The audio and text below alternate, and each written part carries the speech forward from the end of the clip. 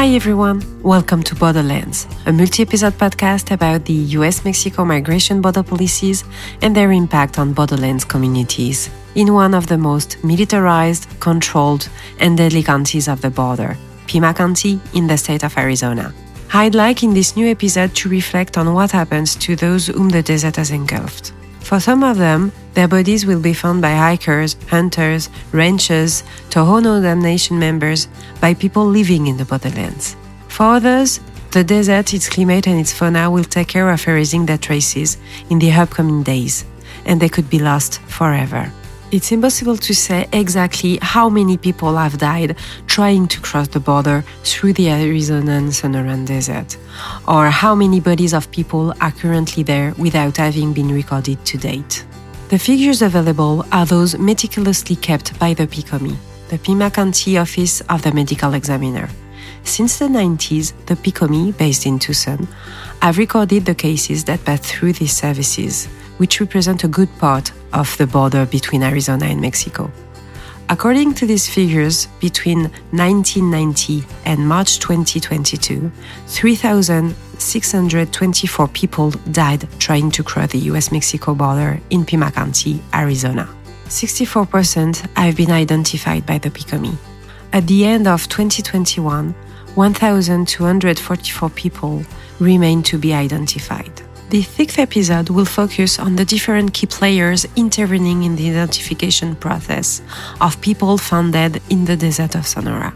A warning, this episode may contain parts that are difficult to listen to.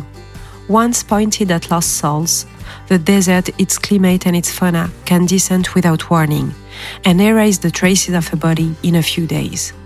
No words can soften the planned and unjust violence of what is playing out in the Sonoran Desert. In this episode, we'll listen to officials, practitioners, NGOs, researchers working on identification process in Pima County, Arizona. Let's begin with Mario AGUNDEZ, Border Patrol Missing Migrant Programs Coordinator for the Tucson sector. He explains the Missing Migrant Program of the Border Patrol Agency. The Border Patrol Missing Migrant Program can be a streamlined process of information. We form partnerships with stakeholders, which is the foreign consulates, the medical examiners, other local, tribal, federal, county, state law enforcement entities, and more importantly, the community. The community being the family members of the migrants or any support system that be, around them. So we said, okay, we implemented this Missing Migrant Program email. So you will, if you want to share information with us, you will go through this email. With that email, we were able to disperse it automatically to the operational elements that needed to, start acting up on the search and rescue.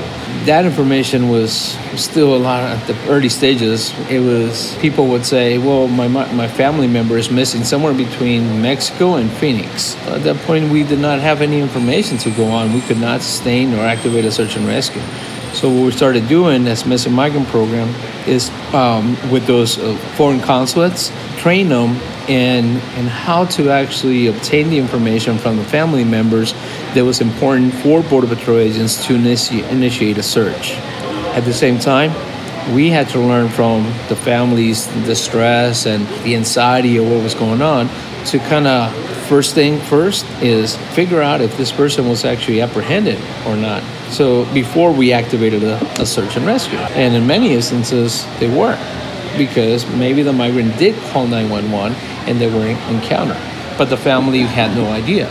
So those pieces moving around a little bit, we learned that we had to take advantage of, the information, the valuable information that the family had, and bring it into the Missing Migrant Program as a piece of the puzzle of unresolved 911 calls. The platform that helped us out a lot to actually determine this is our actual enforcement apprehension SIS database, where every migrant that we encounter out in the field, we bring them into the station, we process his biographic information as well as their fingerprints and picture, and therefore we're able to determine if this person, even though they might change their name or date of birth, or we might have mistyped it or misprinted, we still have their fingerprints. So at that point, we've added another piece of the puzzle. The Border Patrol Missing Migrant Program worked in partnership with different institutions. Let's continue to listen to Mario AGUNDEZ, talking about the work with the PCOME, Pima County Office of the Medical Examiner. At that point, we're now trying to find ways to locate bodies of decedents on the desert. But soon after that, we also learned that maybe there was a body that was already recovered by another Border Patrol agent that we did not know that the agent, was in the area. So we're like, all right, the medical examiner has all these bodies. How about we go ask the medical examiner to see if we can gain access to the bodies they have and see if we can start, looking through all those bodies for the missing migrant reports we already have. And that's when we started forming up with Pima Medical Examiner Office. At that time, we also learned that there was another NGO working with them too. It was called Colibrí. We started meeting on a regular basis with the Medical Examiner's Office. And it was missing migrant program agents with a representative of each of the consulates and the medical examiner presenting the body, the case, the pocket trash, the phone numbers, whatever we could find in there, and also a set of fingerprints. So we're like, all right, well, let's run those fingerprints on a piece of paper and run it through our scanners. And soon after that, we started getting positive results after one after another of the fresh bodies. But they also went back to their old files and said, hey, we got all these other prints. So from there, we started getting more positive IDs. And what about body recovery operations in the desert? What's happened? Well, and the totality of the circumstances indicate that maybe this migrant's already dead in the desert because it's been many weeks has gone by. The environment or the weather has been really harsh. Person might have a pre-existing medical condition. Then we determined, wait a minute, we might have to do a search and recovery. We did not have enough personnel for the time due to the fact that there was many other 911 calls that needed rescue at that point, and also maintaining the border security. As mentioned in episode 3 of this podcast, there are several civil initiatives such as search and rescue groups intervening in the desert of Sonora. There are volunteers who look for missing persons, but also doing recovery operations. The Border Patrol Missing Migrant Program can sometimes share information about a body location with one of them.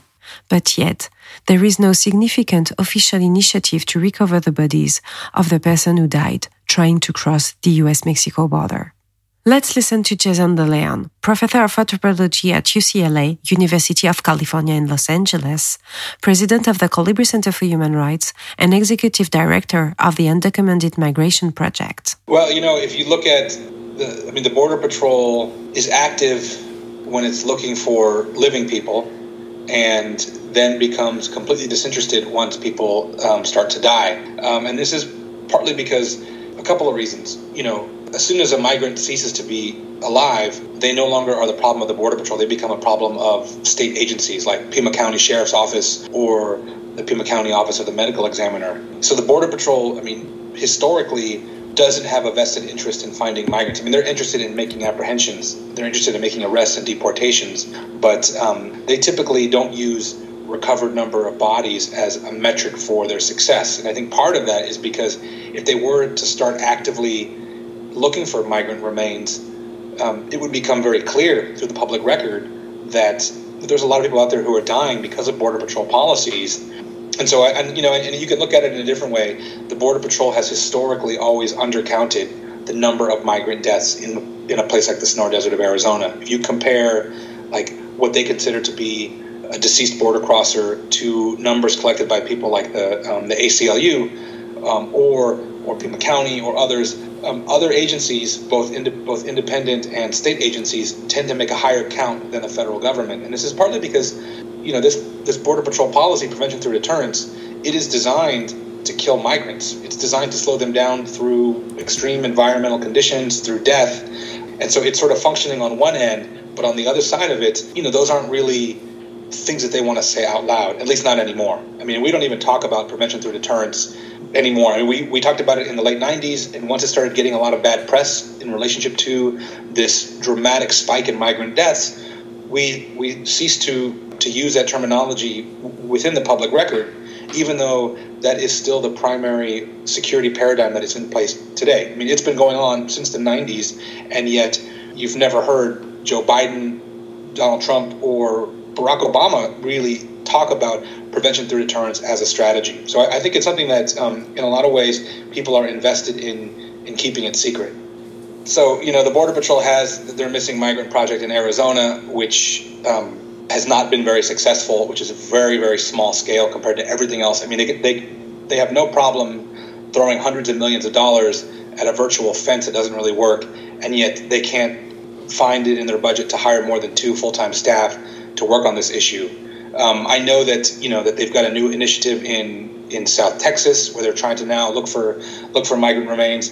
And for me, it's too little, too late. I mean, why invest a couple $100,000 a year for one of those projects when they could literally just stop using these policies that kill people and end up costing hundreds of thousands, if not millions of dollars on the other end to deal with dead bodies, to deal with the identification. I often heard that the desert of Sonora is used as a weapon, that its violence descends on the body of people who find themselves lost there. Jason DeLeon talks about necroviolence. He explains. When I talk about necroviolence, really all that means is that you've got these things that happen to bodies post-mortem that I consider to be very violent. I consider to be political, often in nature. I mean, so in a general sense, necroviolence is just the defacement of human remains that then constructs some form of violence experienced by the living. So seeing a body dismembered is a form of violence that the living then have to experience, which is why folks like drug cartels tend to use stage dead bodies, dismembered dead bodies as a way to send violent messages towards the living. And so for me, those are forms of necroviolence. What happens in the desert, I consider to be a really politicized form of necroviolence, in that you've got this desert environment that is being used by a government to slow people down, to essentially kill them, and then these bodies lay out there for years. They get destroyed by the environment. They get ravaged by animals. And so it's not only the fact that, we don't want you here and we're going to find ways to keep you out and potentially ways to kill you through border enforcement strategies, but then also we're going to let your bodies rot out in the desert. We're going to let your bodies disappear. And for me, perhaps the worst form of necroviolence that you can imagine are these people who die in a place like the Sonoran Desert of Arizona, and their bodies are destroyed. And then their loved ones, their family members, will never get closure. They'll never have a sense of, where is my son? Where is my daughter? What happened to my father or my mother? Because their body has been consumed by vultures. It's been destroyed by rain and rushing water. And so now, those individuals are stuck in this perpetual state of grief. And for me, that's this form of violence that happens to these bodies that is never ending. Because as far as those families are concerned, they're never going to have closure until they know what actually happened to their loved ones. But unfortunately, because of the way the environment works out there, and also because of the fact that there's no funding to do this, I mean, to identify these bodies or to go and look for them, these folks are never going to know what happened to their family members. And so I think that it's also this negligence that the U.S. government is doing by not systematically trying to find bodies and not paying for the DNA analyses and actively trying to identify these bodies. That form of negligence, for me, just also keeps people in this perpetual form of grieving, which I consider to be very violent.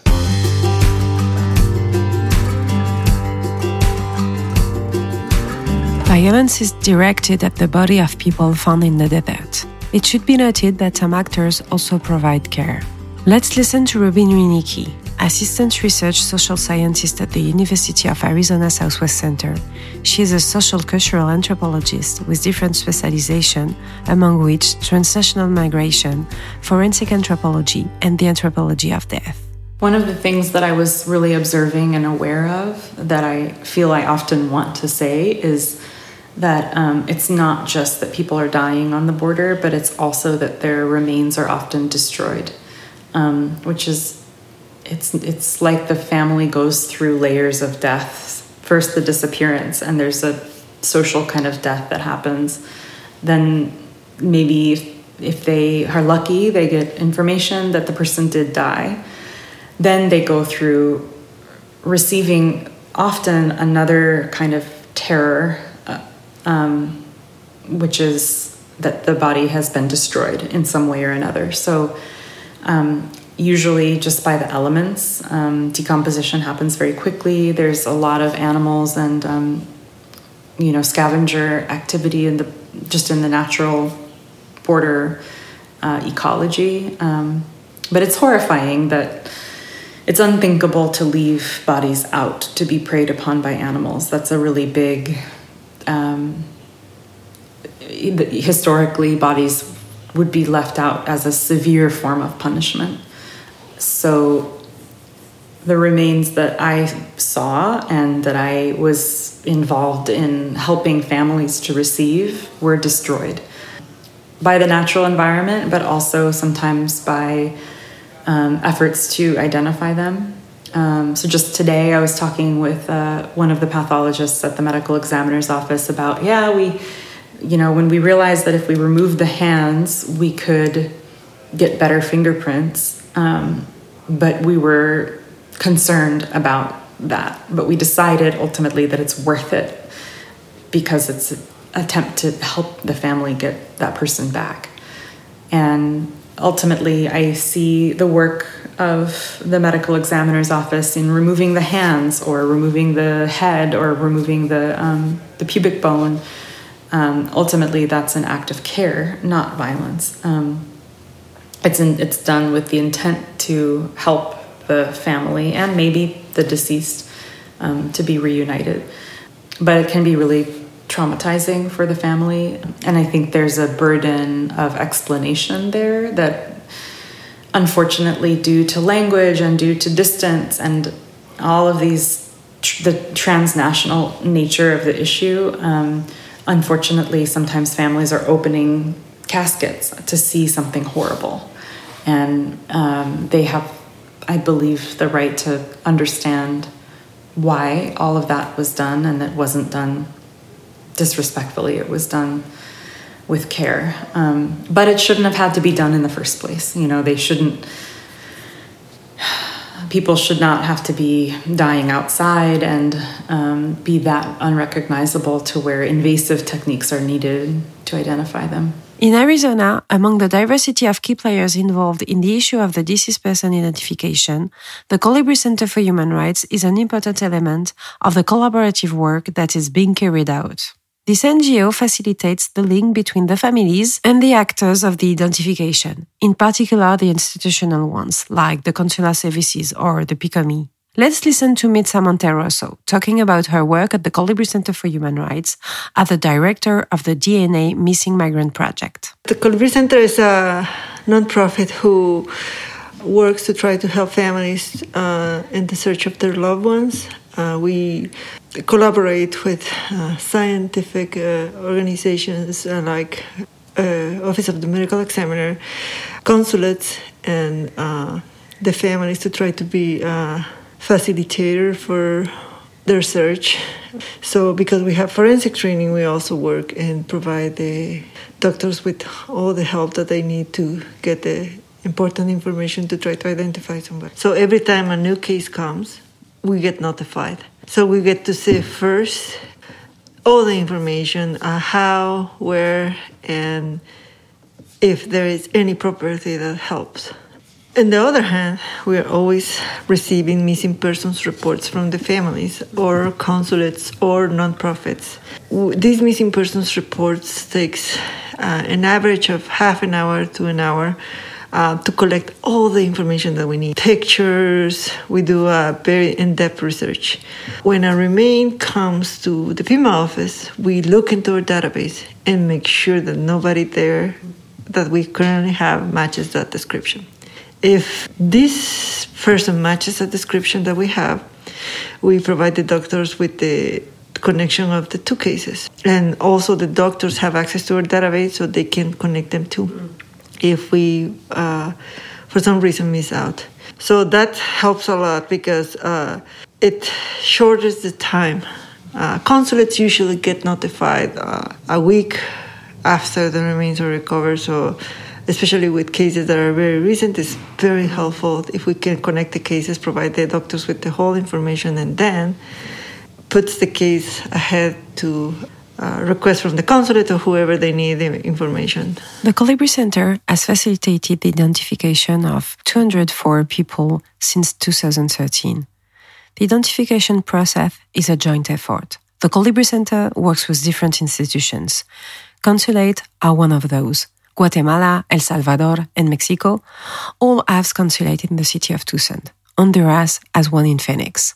Enrique Gomez Montiel, Deputy Consul of the Consulate of Mexico in Tucson, explains the mission of the CIAM, the Center for Information and Assistance for the Mexicans. The border between the states of Sonora in Mexico and Arizona in the United States is unfortunately a deadly place for migrants that try to cross the border.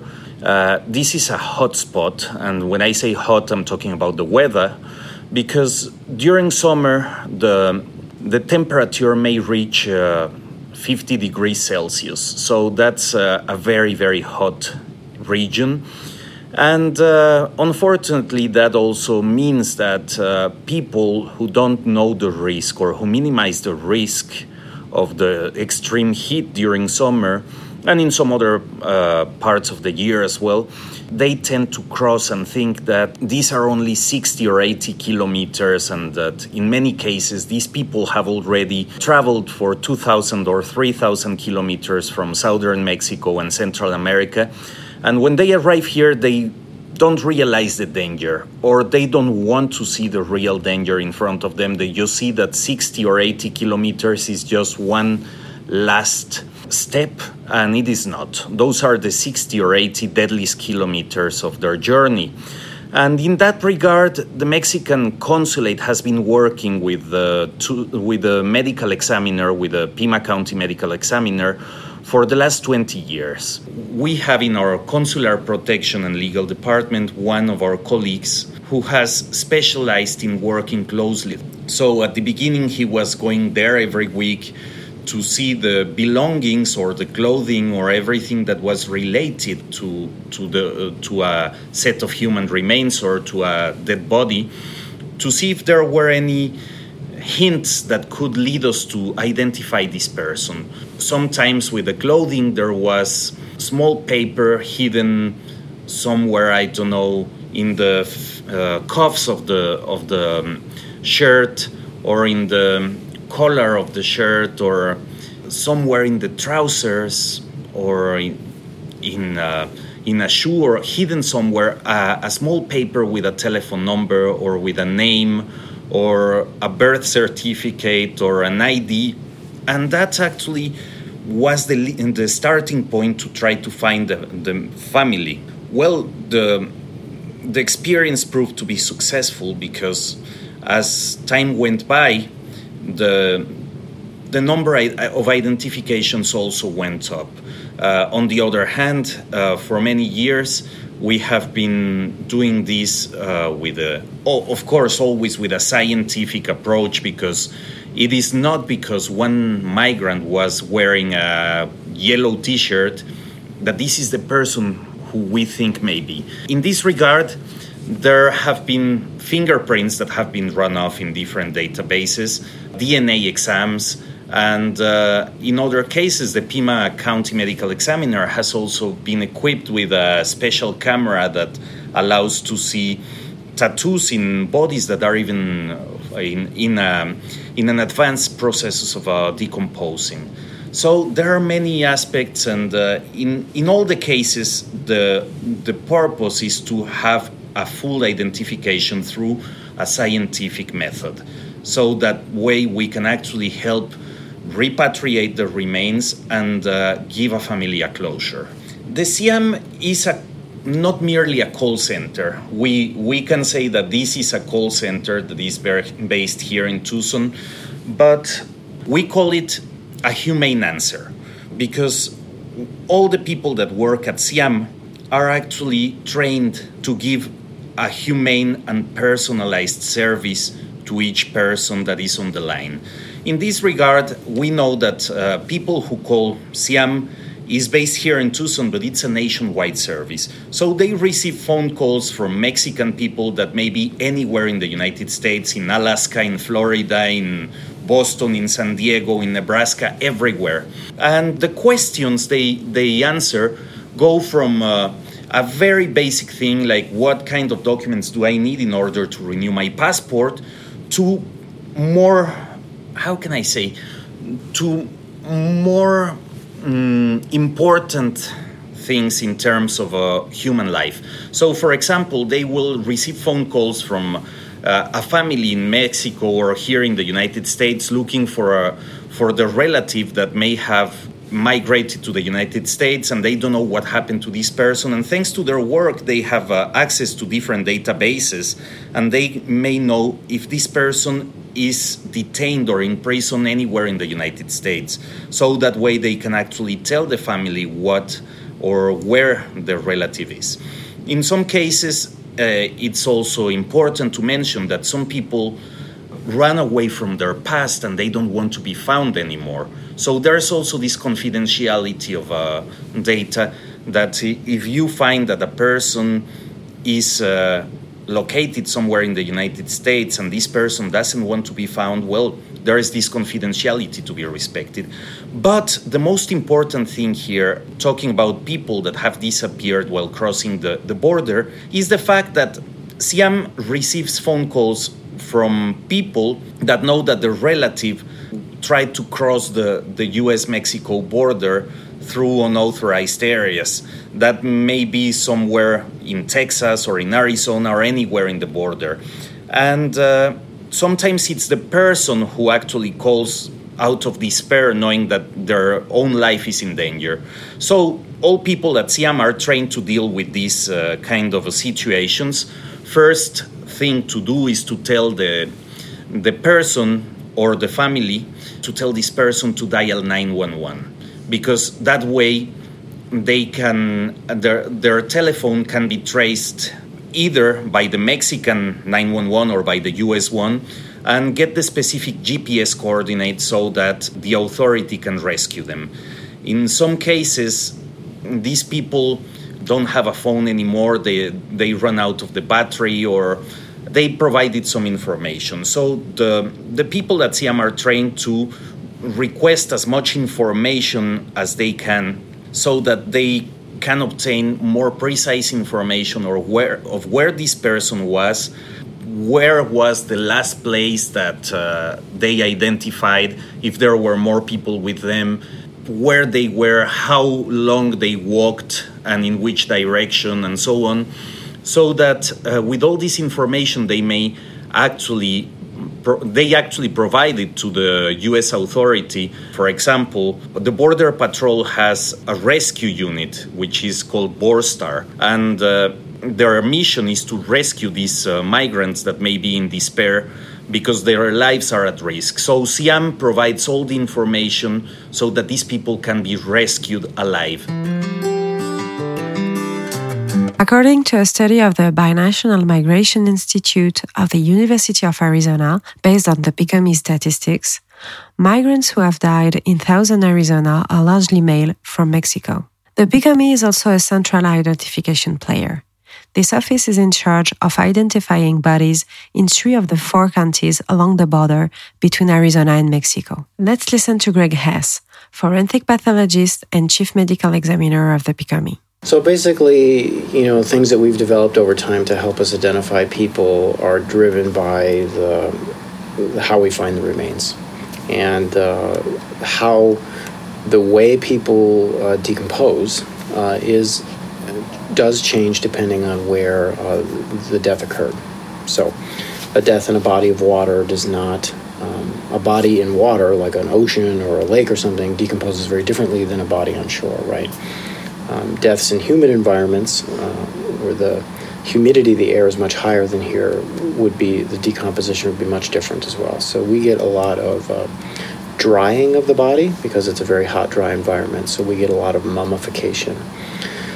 Mummification is just drying of a body after death. It does not have anything to do with the concept of a mummy like King Tut or something. So we're not talking about an attempt to preserve remains like embalming or mummifying them, wrapping them up. So not like a mummy in a movie, but like a mummification is drying. So rehydrating dried skin to get fingerprints is something that we do, and we do that a lot because of the environment that people die in here.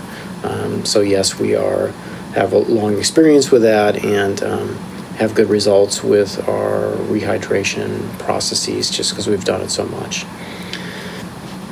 Using infrared photography to look for tattoos in mummified skin, we do a lot of that. Other parts of the country probably don't ever do it because they just don't get a lot of mummified skin. When skin mummifies, it turns very dark. So you might have a light-skinned person that has a visible tattoo when they're alive, but after they die and dry out, you can't see that tattoo under visual light. So we've done a lot with infrared photography. But all of that said, you can collect all this DNA information that you want. If you don't have anything to compare it to, it doesn't do anyone any good, other than you have it.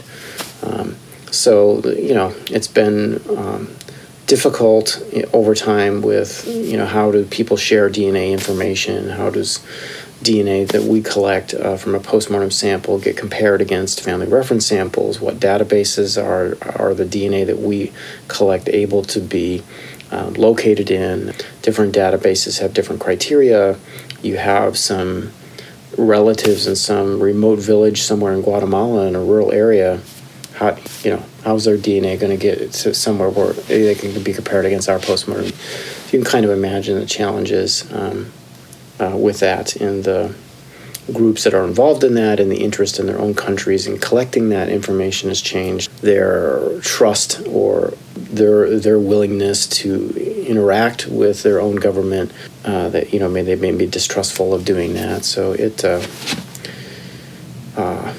it's changed a lot over time, I guess. The PCOME has a team experience in identification techniques, especially in rehydrating bodies for fingerprints, for instance. The identification work needs cooperation at different levels. Again, families are central. You really can't move forward with identifying someone if you can't identify where family might be. So you really need family involvement to assist with that process. And if you just can't get information about the family, or if they're not looking for them, then you won't be identifying them. You may have the person have an alias linked to that death based on some article of clothing or material or identification or a piece of paper found with the remains when they were recovered, but you would need to prove it. So that's probably the biggest barrier, is whether or not you get access to family. This 6th episode shows how, beside the key role of families and relatives, different entities also work on the identification process. For now, in southern Arizona, 2021 is a deadless year for people who try to cross the border. Indeed, 226 persons were found dead. As we now understand, the figures are certainly more frightening than what it seems. This episode is the last one of this series. To produce this podcast, 34 people were interviewed for 6 months in 2021 from the state of Arizona in the United States. They were systematically asked 2 questions at the end of the interview. How do you think we can stop the deaths and disappearances at the border? And what does the expression freedom of movement make you think of? For the first question, the responses were as follows. Stop the American migration policies as they exist. Open the borders.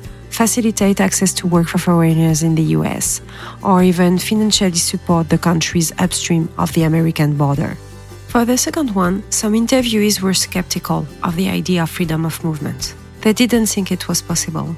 However, in view of the changing climate condition and a desire to strive for equality, other interviewees declared that freedom of movement is the only choice we have to move forward.